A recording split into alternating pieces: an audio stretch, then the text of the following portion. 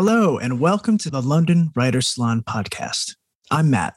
And I'm Parul. And each week we sit down with a writer that we admire to talk about the craft of writing and the art of building a successful and sustainable writing career. These interviews are recorded live with our global writing community. If you would like to join us for the next recording or write with us at our daily Writers' Hour writing sessions, head to londonwritersalon.com for more information. Today, our guest is the historical fiction novelist Victoria Hislop. Victoria is the international best-selling author of The Island, which sold over 6 million copies worldwide and has been translated into 40 languages. Historical fiction can be notoriously hard to sell, but somehow Victoria's done it. Her other 8 novels have also been bestsellers, and her latest book, The Figurine, set in Greece, her 10th book, is already garnering really strong reviews. So how does she do it?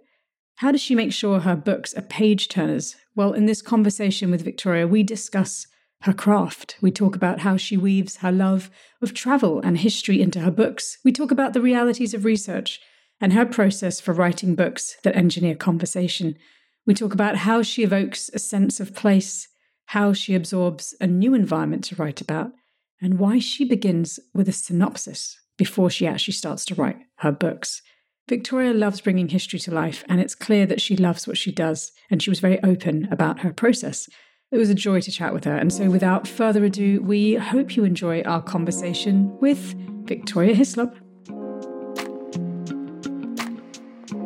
And if you're loving these conversations and want to help support the podcast, please rate and review us wherever you listen to us. Each month, we give away prizes to our reviewers, things like mugs and stickers and other goodies. Plus, it's just a nice way to show us your love and to help keep us going. Thanks so much for listening. Welcome to the London Writers' Salon, Victoria. It's lovely to be with you and thinking about all these different countries that people are in. So that makes it even more exciting. And you yourself, Matt, are not in London. Viral. I'm not. I'm in Iceland right now. We've got 2 of you in the UK and me in Iceland. And it's amazing we can do this interview. And we're so happy to have you, Victoria. And so speaking of travel and being in foreign places, so you've become a bit of a celebrity, a household name, really, in Greece. You have your honorary citizenship. You've been on Greece's Dancing with the Stars, which in the UK, that's known as Strictly Come Dancing. So a show like that. We're curious, what's been more difficult, writing a book or learning how to dance in front of millions of viewers on TV?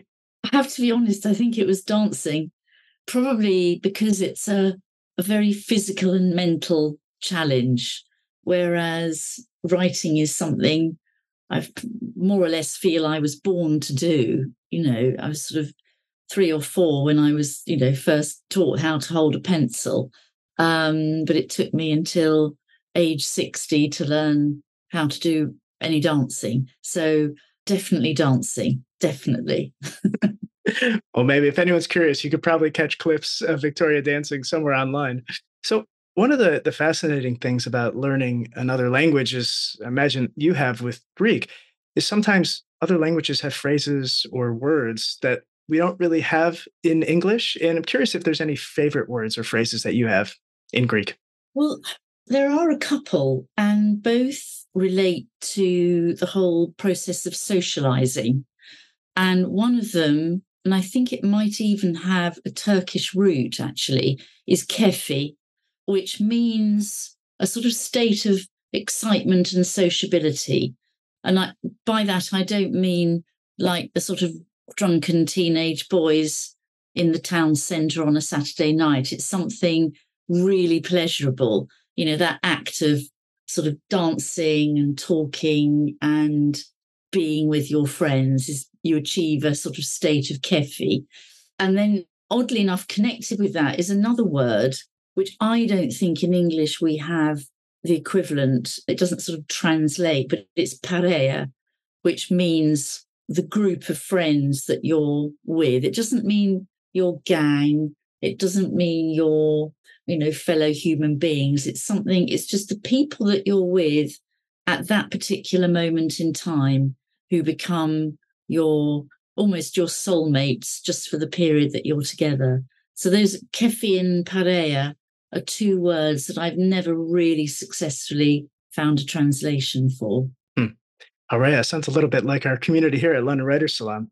Yes, I mean, in a way, Yeah. whatever the group is, it's people who feel connected with each other. So, yeah, that's probably absolutely true. I love that. That's so beautiful. And then very soon we're going to be talking about your latest book, The Figurine. But before that, we wanted to just touch on your early writing life and your first book. And of course, your first book, we spoke about this a few moments ago. The Island came out in 2005, was selected by the Richard and Judy Book Club, which is fantastic, and became a #1 bestseller in Britain. And I wonder if you can take us back to the period of time when you were writing The Island. What were you doing? What was happening? It was a very unexpected bolt out of the blue for me to find myself writing fiction. It wasn't something I'd ever had any aspirations to do, or any ambitions, or any idea that I might do it, because I was at the time a journalist, and I did a lot of corporate writing for big companies. So everything I did was very, very based in fact. And the idea of telling a story was something I'd more or less left behind when I was 15 years old, which was the last time that we were obliged to do anything creative in English, before we left it behind just to look at other people's literature, the sort of literature that we all did at sort of A level, and reading of set text, but we weren't encouraged to write any of our own stories. So we were on holiday in Crete, myself and our 2 children, who were 8 and 10 at the time. And they weren't reluctant sightseers, but I felt in Crete we'd seen enough of the sort of ancient culture. We'd been to a lot of archaeological sites, and, the kids were sort of running out of patience. And I saw something in the guidebook, this little island that had been a leprosy hospital until the late 1950s. And I thought, well, that's not prehistory. That is really very much 20th century story. And, we'll all be interested by that. So off we went. And I was expecting somewhere a little bit, not ghoulish, but somewhere a little bit depressing, and somewhere that we would walk around and maybe learn about this disease of leprosy, which is what these people had, who were all sent to this kind of prison island, effectively. And instead of which, when we landed on this little rock, I felt a really extraordinary sense of the positive and courageous lives that they lived. I just was overwhelmed by emotion about it, which, is quite unusual when you go to a monument of any kind to really get a sort of positive emotion. Normally it's communicating with your brain, but this seemed to be communicating with my heart, really.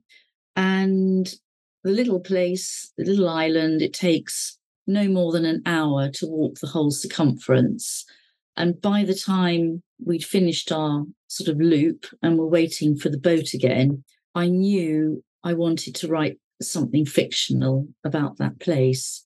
So it was completely out of the blue, not something that I expected at all. I'm sort of happy to share with you, it's a very sort of personal thing, really. But I was going through a very sort of emotional phase where I desperately wanted a third child. And any women perhaps listening who are a little bit older, might know that feeling when it's about to become impossible. And a lot of my friends have had third children with a big gap between the second and the third, because there's this sudden desire before it's too late to create.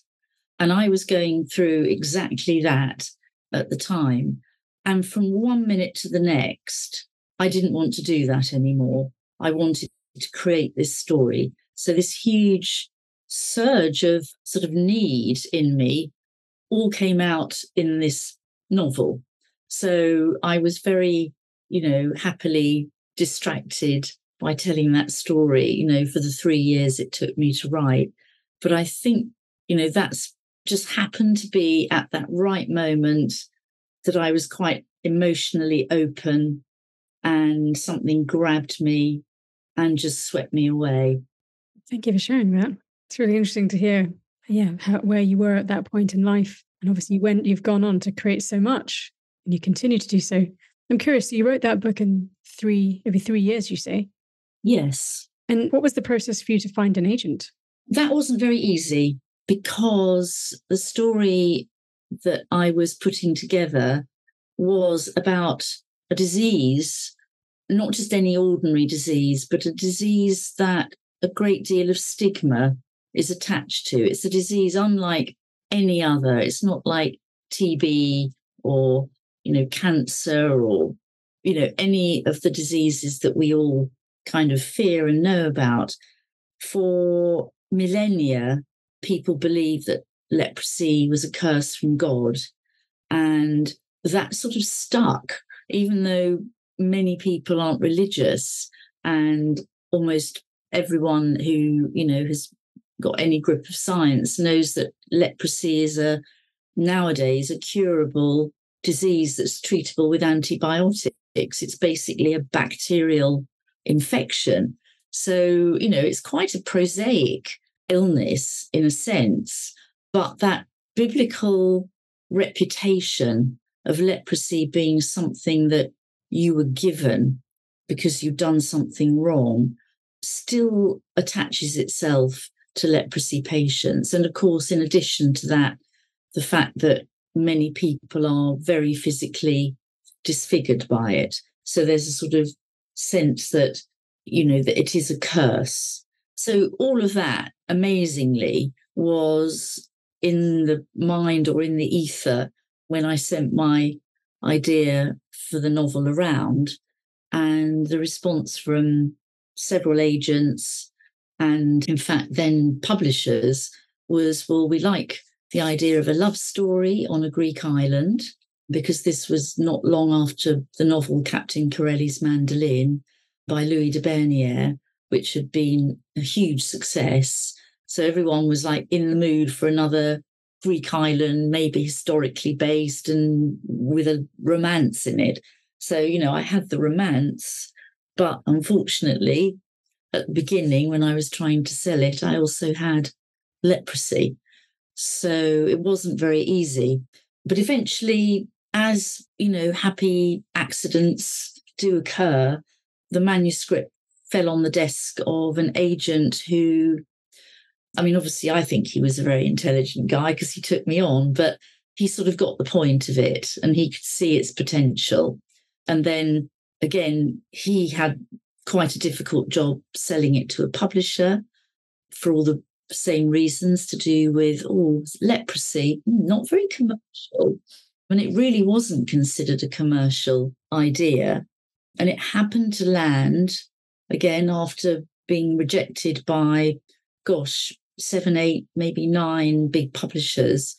The synopsis and the first chapter, which is what I did at the beginning, landed on the desk of a very young editor who had spent a lot of her childhood in Africa, where her father was a doctor of tropical diseases, which of course includes leprosy. So she had a sort of dim recollection of the days on which her father went specifically to the leprosy hospital. And of course, she knew that he came back and that he was treating these people and that these people were being cured. So her knowledge was probably 100 times bigger than many of the other people hadn't liked the look of it. So thanks to Flora and her father, Professor Lucas, she commissioned the novel. It's amazing. I'm curious, were there any points, the 3 years writing it, or when the book wasn't getting picked up by an agent or a publisher, was there any point that you considered just letting it go and maybe this isn't meant to be? Funnily enough, and this isn't meant to sound arrogant in any way, but no, there was never a moment. I had such conviction about it. It was, as I sort of said, a bolt from the blue and a real compulsion to tell this story. And I can't really explain that. I just felt that the leprosy was very misunderstood, and I wanted to correct that and give people with leprosy a sort of more positive image, if you like. So no, I mean, I'm glad to say, and it's been the same with all the books I've written since, that I don't have 100 ideas at once. I don't even have two in my head, and which one shall I do, or this one or that one. I only ever have one idea at a time that fills me with such sort of fire that it kind of fuels the rocket, really. And I've always said, if I didn't have an idea that made me feel like that, I wouldn't write another book, which each time is sort of not being what my publisher wants to hear. But I can't write a book half-heartedly. So I just had this kind of desire, this compulsion. I mean, I don't like to kind of over-egg that kind of analogy with having a child, because obviously that, as an analogy, it's very flawed. But I felt like I was pregnant, in a way. I haven't thought of this before I'm talking to you now, but it's coming to me really, that I felt the idea was growing inside me and that baby was going to come out, as it did. So, no, I can't say I ever had any big doubts about it. Mm. I mean, it never occurred to me that it would be published anywhere but the UK. I mean, that was another kind of, I didn't even want that or need that. And the advance paid for it was, pretty small. And I had no great expectations of it being widely read or a bestseller or anything. I just knew I wanted to write it and to, just hold a book in my hands. I love that you're led by your passion and you continue to be. We're going to turn to your latest book, The Figurine, in a moment. I just have one quick question. This is just out of slight nosiness. How many agents had you submitted to before you got picked up? Was it a small number, large number? To 3, because actually there aren't that many. There are a lot more publishers than there are agents. So they almost are the tougher nut to crack, if you like.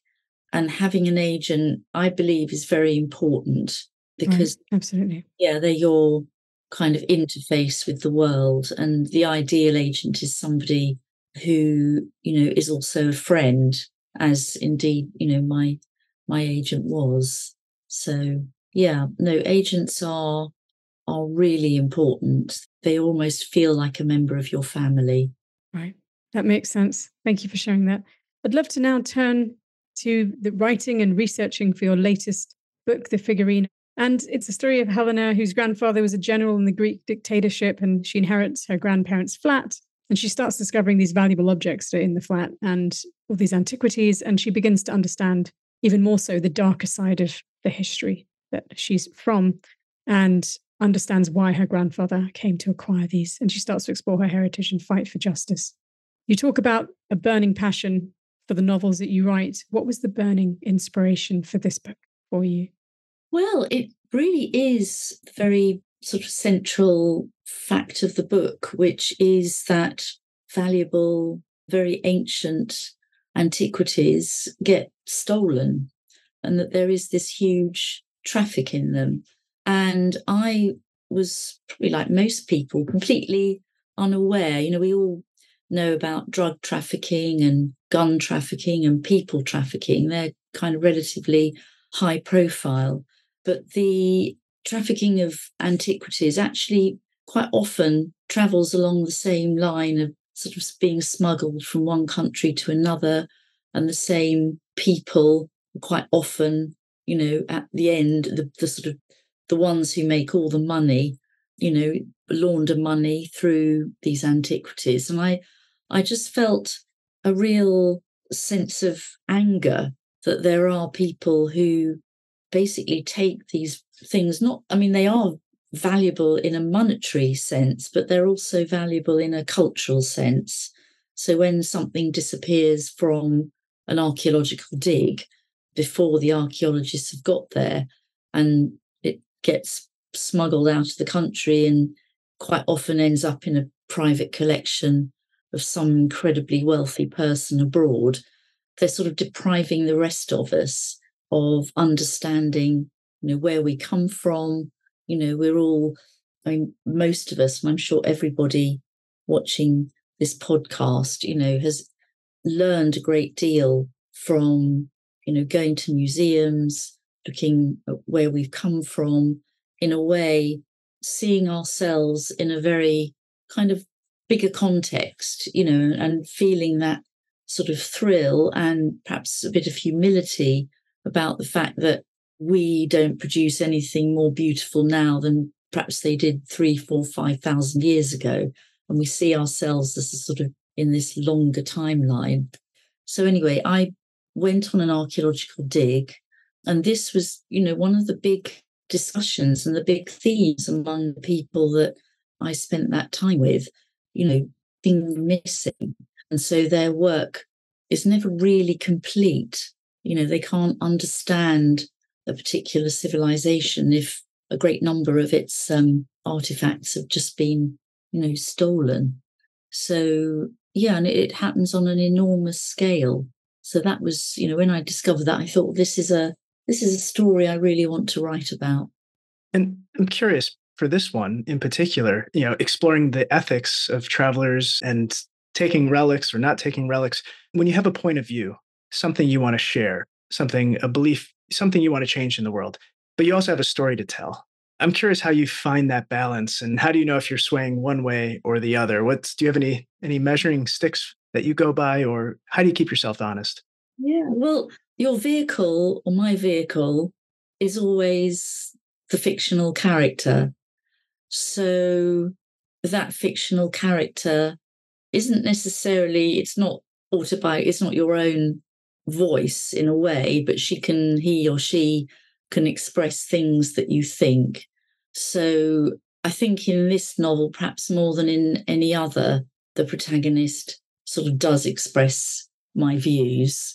So, yeah, I think with other characters in previous books, they might have been a little bit more ambivalent and might get caught up in situations against their will. I mean, one of my books, I had a character who was sort of obliged to fight for the communist army in the Greek Civil War and made to perpetrate certain atrocities, which she then spends the rest of her life regretting.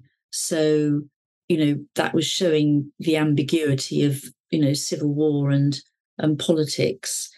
But I think that's what characters do for you.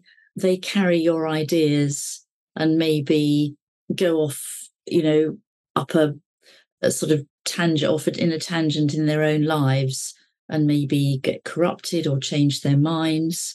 But no, I think in this novel, the young woman she conveys my own feelings about, theft and trafficking. And obviously also politically, her reaction to understanding her grandfather's role in history, because he's a very right-wing, sort of bigotedly right-wing army general who is, set on imprisoning everybody who doesn't agree with the dictatorship, i.e. the right-wing leadership of the country. So it never occurs to me in my writing to be right-wing or fascist. I do veer more towards the left. So, yeah. I mean, I don't think it's very hidden where my beliefs lie. Right. I'm curious about character development. And this is one of the things with all of your books. If you read the comments, people say how much they love the characters or how fascinating they find them. And what does character development look like for you when you're starting a book, either before writing, during the writing? Maybe we can use Helena as an example if that feels right. How do you understand her? Gosh, well, usually the protagonist is the first person I meet, and she's going to be the character that drives the whole narrative forward. I mean, I'm not comparing myself with Tolstoy, but if you think about War and Peace, there are a few who you're almost equally interested in, or some main character and then many other main characters. But I think because I've got a much smaller brain than Tolstoy, really, I'm usually preoccupied with one central figure. So Helena didn't arrive fully formed. In fact, for quite a long time, I knew there was something wrong with her. And very often, what is kind of slightly stalls you with a character, or stalls me, is having the name. Not, she didn't have the right name, which sounds, it's both a very small thing, but for me, it's a very big thing. And once she has the right name, I really get a great sense of her. So she was very much up and running. A lot of her actually does reflect how I was as a young woman, as a teenager. And I think, actually, this is my first book where a little bit more has been set in Britain than in other books. So the familiar territory of the 60s and the 70s, for me was, I enjoyed writing about it because I absolutely know how those 2 decades felt to be in this country. So, that was a pleasure really for me writing about those little autobiographical touches of her life. And then actually creating a character through whom you are going to see this Greek city of Athens and learn more about it as time goes on. It was very helpful to have her as an 8-year-old going there very naively and sort of observing, and everything being so strange and so alien and in a way so kind of exotic and exciting compared with the place that she's come from, a small town in England, and suddenly she's in the capital city of Greece, in Athens, and it's all so fast and noisy and colourful and full of difference. And somehow taking her from one place to another and showing her reactions, that helps you develop a character. She's not just planted in Athens and growing up there. One of the most significant things about Helena that made me really visualize her, because I really liked, almost in my mind, if I could paint Helena, is that she has this very wild, deep red hair, very wavy and frizzy. And this hair sort of is quite a defining characteristic for her. So, yeah, you have to know what they look like, or I have to have a very strong idea of what they're physically like, even if I don't always describe that detail to the reader. And the same with the other characters that come a bit later on. And sometimes they literally walk in. I mean, characters do just appear. And that is the most magical and exciting thing about writing fiction. I don't start with a dramatis personae and then piece them together and make them do things. Some of them literally do appear. And one of them really was her kind of so-called uncle. And some of the others are the policemen that we meet towards the end of the story, who they just walked in, and I got very carried away with those 2 policemen. And, they're quite comic characters. And it is, although it's quite, like all my books, has quite a dark core as a writer, and I'm sure everyone watching and listening will agree, you have to have some variety. You can't have people either being goodies or baddies. Those 2 policemen are sort of very flawed. I think I'm most proud of them, probably more than anyone I've ever written, and I might even pick them up for another story. I found them very good company. And again, physical characteristics do define for me who they are.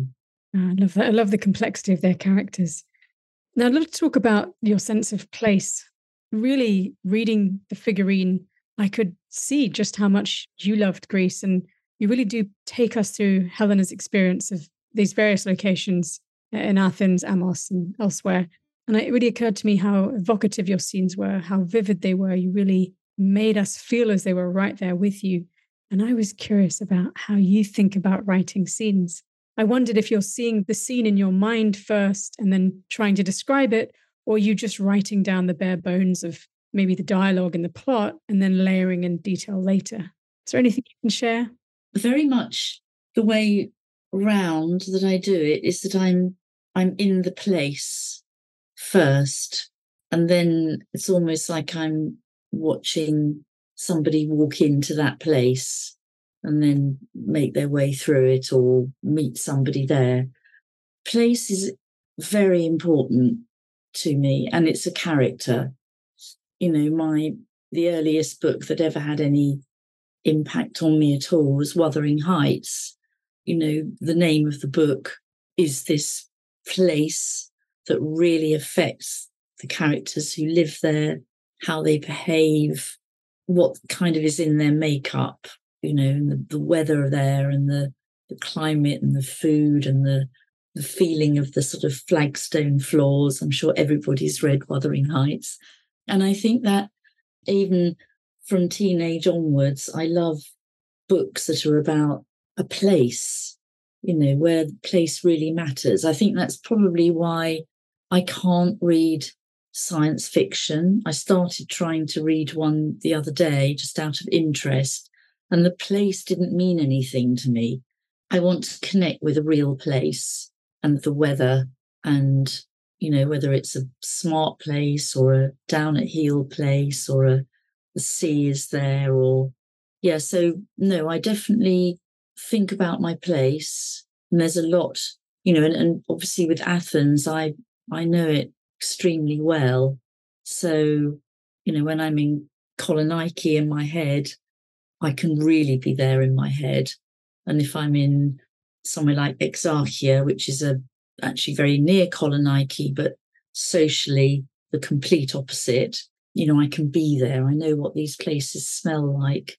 And again, that's one of the great pleasures for me. Makes me sound lazy, but those are the bits that I don't find very difficult, because I generally write about a place that I really sort of lived and breathed. And why will never write a book set on a sort of, I don't know, space station in outer galaxy. I'm curious, if we were to see you in a place absorbing the sounds, the smells, what would we see? What would it look like? Are you there with your notebook? Are you writing notes? Are you just absorbing it and then later going back and describing what you saw? You taking photos? Give us a peek. What does it look like?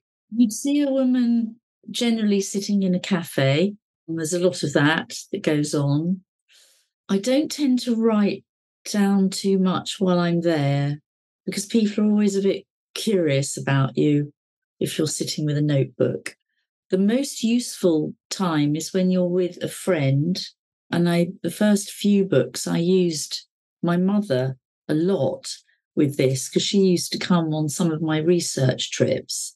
And I'd always sort of be pretending to take a picture of her, like she's here, but actually I'd be taking a picture of somebody over there. So I had a lot of, you know, really probably rather rudely and indiscreetly taken pictures of other people. But I found those, you know, if I saw a particularly, you know, in Greece, you know, a really good face, certainly in my first book, many of my characters are based on the faces of actual people. That was the starting point. So I come home, and this is, you know, back in, you know, early 21st century, we were still developing photographs. And, you know, I had whole boards, cork boards. For every novel, I usually have one of those plastered with pictures, or, I don't know, something torn out of a magazine that I like the type, you know, something that gives me atmosphere. So, yeah, lots of photographs, lots of eavesdropping and observing. So I'm more likely to be pretending to read than actually making notes. And the other thing, actually, a really good way of making notes these days discreetly is, now that time has moved on, is, you know, pretend that you're sending a very long text to somebody, and actually you're writing an email to yourself that says, you know, man with his collar turned up, and, you know, very tall, and a very small friend with, I don't know, handlebars, you know, just things that jog your memory about what people look like. I love this discreet spying on the world as it goes by. It sounds like a wonderful vacation. Did your mother know that she was part of your scheme to not actually take photos of her? Actually, yes, she did eventually, because when the pictures came out, she said, "That's really odd, there are no pictures of me. There are all these sort of old shepherds and, goat herds." So, no, she did. She did. Yeah. Now, Victoria, we read that your process for writing includes the researching, which we've spoken a little bit about, reading, and then writing a synopsis, which you share with your agent and editor. And I'm curious about why you write a synopsis before you start writing the book. Well, by the stage that I write a synopsis, I've usually, because my books have a historical, roughly start and end dates with certain kind of date posts in them that I can't move from. For example, in this one, the dictatorship and the end of the dictatorship and a couple of other particular moments that are events. So I like to know roughly where I'm going. And I think in writing a synopsis, it tells me what this book is really about. Because I think even before I start writing or sharing it with anybody, even if at the beginning it's a bit difficult and I'm honing it down, I want to be able to say, this book is about X. And if I just sort of started writing without having a sense of the shape and the plot, I think I'd go really off the rails. But needless to say, the end result often differs a little bit from the synopsis, because when you then start the writing process, as I say, a new a character will walk in that you didn't expect, or somebody falls in love with somebody that wasn't there in your mind at the beginning. So it's a structure, it's a synopsis, but I think of it more as a loose structure that can be sort of slightly, That makes sense. Like a scaffolding, movable. Scaffolding, that's a really good way of describing it. Yeah, absolutely that. Yeah. So you have the synopsis, you've run it by your agent and the editor.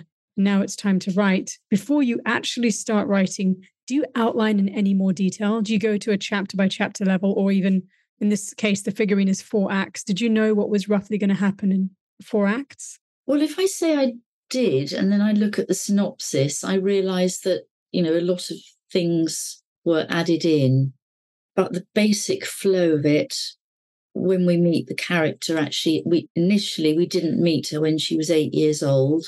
That was something that kind of came to me, that we needed to see her as a very naive child. And I think now I'm thinking about how it evolved, I needed to do a lot of work that I hadn't anticipated on resolving the end and the actual mechanics of how we get to the arrest of the criminals. So that was all much more of a development than I'd had it in the first synopsis. So, yeah, but in fact, in terms of writing, once I've done the synopsis, I think now's the time to get some words on the page and because it's very different structuring a story, or for me anyway, and actually writing a chapter, in terms of letting your imagination go. So, that's the bit that I love doing. So it's almost the reward for having done all the research and the synopsis. And now I can actually start, watching that word count mount up, which is always horribly thrilling.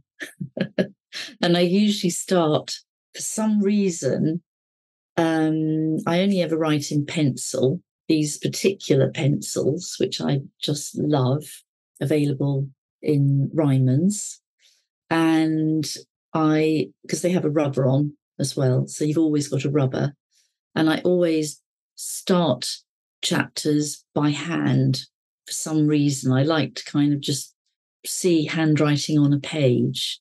And then when I feel I've kind of warmed up, then I type that up and carry on with the, typing. So it's a bit of a quirky thing, but I like the feeling of a pencil on paper. I couldn't write the whole book like that, but it just gives me a little bit more time because I write slower by hand than I do typing. I can type incredibly fast, but I just feel once I've got that beginning of a chapter, then I'm allowed to speed up. Mm. What does a good day of writing look like for you? Whether it's pages or typing it up, what does a good day look like? Well, a good day and a bad day have to look the same because I don't wait until I feel like writing or I go, oh, I'm inspired today. I just sit down at my desk at 9, coffee, very important, 9 o'clock at my desk or in a library where I work a lot in London, just because it's slightly less likely to drive you insane being on your own all day, which is, a real possibility for, I think, lots of writers. It's very, very lonely. So I often go to the London Library where there are lots of other writers quietly sitting at desks and it's very silent, but you just don't feel alone. Write for a few hours, maybe, till my stomach drives me to a cafe. Very light lunch because you can't fall asleep in the afternoon. And then usually stop at about 5 or 6 and try not to work in the evenings. But towards the end of a writing, when you're meeting a deadline, I quite often break that. And exercise, which I think is extremely important for anybody who's a writer, because you spend so much time sitting really quite static. So it's very important to walk or run or do something physical. Otherwise, I think you're not actually tired enough to sleep. So yeah, I do regard exercise as being a vital part of a writer's life. Mm. What was the most challenging moment in writing this book, The Figurine? Was I challenged? It probably was the synopsis because it does have this slightly crime element to it, which I had to really work hard to make it real. And I think that probably it was the intricacies of, catching your criminal, which was, the first time I've done that. But apart from that, there was a lot of pleasure involved with writing The Figurine. It's a beautiful thing. I think this is one of the commonalities. I don't know, Pearl, if you've noticed this, is that the more books someone is in, the less maybe struggles there are because you're just seeing it as this is your job, is to write this book. And you're kind of putting one foot after the other. At least that's my reflection here, is that you've kind of crossed the threshold of professional who shows up and persists regardless.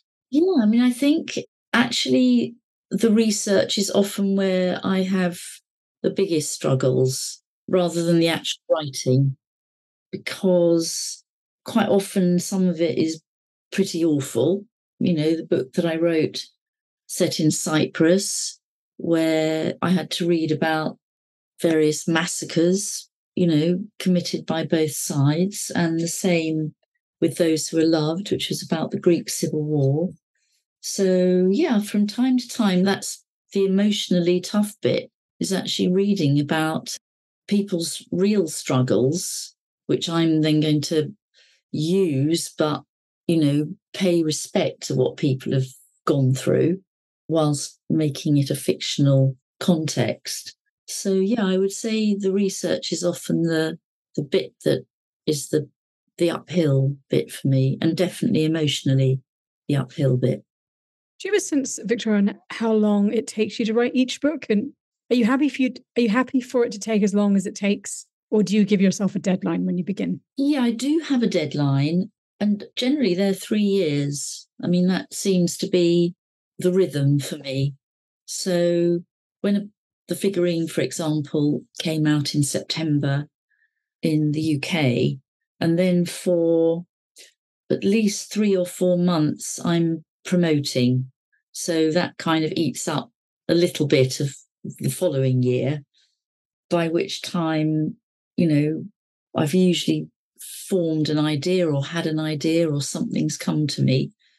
And then at least a year, 2 years of research, and then the actual writing of it generally takes about a year, the solid writing process. Because if I'm writing generally 6 days a week for many hours a day, I expect myself to be able to write, a whole book in a year, the actual putting it together. And if it takes me, again, I can only ever talk about myself. I don't really, everybody is different, but if I don't write it fairly fast, the momentum of the story goes. People who take 10 years to write a novel, I think, well, how can you remember what happened at the beginning? It needs to feel like, there is an arc, a narrative. And I know if I took 10 years to do the writing, I would lose the momentum. I've got to feel that the desire to tell a story where you're wanting people to turn the pages and to keep going and wanting to know what happens next, I think some of that has to come from you being fairly full of energy to write it. And I hope that kind of then translates to the reader. I mean, if it's a very sort of elegiac book without a strong plot, or a very literary book with a lot more, I don't know, verbal complexity, that might be quite different. But I think of myself as a storyteller. For me, if somebody says, which would you hang, or put on a badge? I don't really know what being a novelist means. It encompasses so much, but I think I see myself as a storyteller. I identify with that word. That's beautiful. Just a quick time check from us. So we probably have maybe 2 more questions from Parl and I, and then we will turn it over to you. So if you have a question at all about anything we've talked about or haven't talked about for Victoria, now's the time to put it into the chat. And in a few minutes, we'll give you a chance to ask it.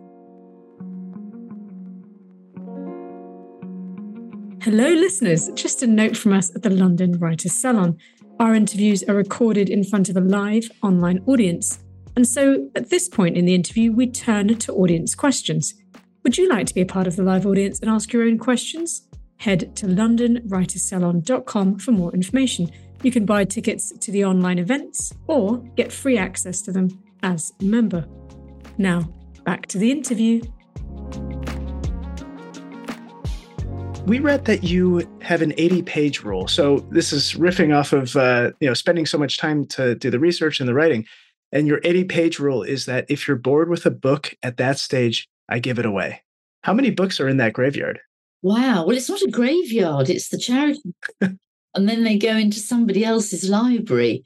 Obviously, I'm talking about novels here. I'm not talking about the big tomes that I might have to read for research. I just accept that, reading about, chemical aspects of archaeology, that might not really be a page turner, but for this book, I had to read it. So, yes, I mean, it's about story for me. If I'm not grabbed by a story after 80 pages, which is probably an hour or 2 of my time, and there's another, let's say, 300 pages of that book to go. I mean, that might be, in a busy week, a whole week of my life in reading for a week. And there are only 52 weeks of the year. And I don't feel obliged to carry on if I'm not gripped. And I don't see why anybody would. I mean, I don't feel guilty about it, particularly if I've bought a book even, then I've contributed to the economy, the author's got some money, the bookseller, and then someone else can enjoy it. But no, it's definitely 80 pages, sometimes less. And I'm curious how, if you do apply that to your own books, then are you, to make sure that your books are interesting, are you reading through it? I'm just curious how you're judging that for your books. I have occasionally, if I've been in a bookshop and seen somebody buying one of my books, I've actually said to them, if you don't like it or it bores you, I'll give you your money back. And they stand there thinking I'm a complete lunatic. But I really do mean it. I think to bore your reader is, it's probably the main deadly sin for a writer. I think, gosh, The Island was made into a television series. In fact, 3 of my novels have been made into TV series. And I think, very oddly, that has slightly influenced, at least I hope in a positive way, influenced how I write. Because when you're writing a TV thing with multi-episodes, you have to end each episode not necessarily on a kind of knife edge, but definitely on a cliffhanger, because people will want, you want people to turn on the following week or the following day. You've got to really have a strong ending. So I always try to make sure that my chapter endings have something that will make people think, oh, I want to know what happens next. And actually, I think chapters are mostly useful because a lot of us read in bed and you think, oh, I'll read a couple of chapters, and you want to be told in a way where to cut off. You can cut off here, or you read another chapter. It's somehow annoying if you read only half a chapter and fall asleep. So, no, I hope that chapter endings mean that people want to read the next one. Curious, Victoria, you've had so much praise and accolades for your work. I imagine you've had critics as well. How do you deal with both criticism and praise? What's your attitude towards it? Well, my attitude is that criticism is much more useful than praise, really. It's lovely to have nice reviews and you kind of feel very elated and lovely. But if somebody says something negative, initially you go, how dare they? It really upsets you. But it's always from, because most book reviewers are very clever, literary people, and they're doing this thing as for a living. And there are many people that would like to do that job. So, they often are very, really brainy, clever people. So, yeah, I read it and go, how dare they?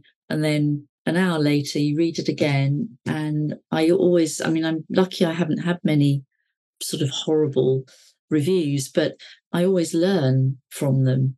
And the one that I particularly remember and has really lived with me was for The Return, which was the book set during the Spanish Civil War. And the reviewer said something like, made a reference to this sort of plodding sort of narration of the history of the time. It was like a school textbook. And I thought, gosh, yes, I kind of looked back at the novel and I thought, yeah, I know what they mean. But it made me, for the next book, it made me absolutely determined not to fall into that trap. And I worked much harder on kind of leaving the history slightly more in the background. It's a great attitude to have. Criticism is useful. It is, I'm afraid. One final question from us. So at the salon here, we like to talk about the mountaintop, the thing that we're looking at in the distance that we can see with our career and our writing. I'm curious what that is for you right now. What mountaintop is out there in the distance that you're walking toward, if there is one? Gosh. I knew you were going to ask this, and I wasn't really sure what it was. And a perfectly fine answer is just to write more books as well. To keep going. I'm theoretically, this is a job that you can do until you're 110 or however long you live. So, yes, to keep going. I think one day I would like to write a really short book, because I think shorter books are probably harder. Some of the Julian Barnes's later novels have been really quite short, but they're like a huge book or something massively sort of wise and wonderful. But it didn't take very long to tell the story. So, yeah, my ambition is to write a short book. Love it. Will you keep writing about Greece, you think? I think so. I know a lot about it and I love it. And I'm never short of ideas and extraordinary impressions of kind of slightly bizarre things I find in Greece. Oh, well, this is beautiful, Victoria. And we do recommend everyone picking up the figurine. It's out. Victoria, thank you for spending time with us. This has been so interesting. And wow, what a career you've had. And it sounds like you have many, many more books in you, maybe short ones next time or in the future. A novella. A novella. Any final words for us as we go forth and write? Gosh, well, the main thing is to enjoy it. It should be a real pleasure, even if you're writing from some place of pain or heartache, because a lot of writing, I think people who've lived very happy, kind of uneventful lives probably might not have too many stories they want to tell. But the actual process of getting words on a page and looking back at them and shaping them, and, you know, the joy of writing a sentence that you're happy with, there can't be many things more satisfying. And then, you know, sharing them with the world. And I hope everybody listening is getting the opportunity to do that. Oh, thank you. That's a lovely note. Oh, well, thank you, Victoria. Beautiful, beautiful words. You all. Thank you so much, Victoria, for your time.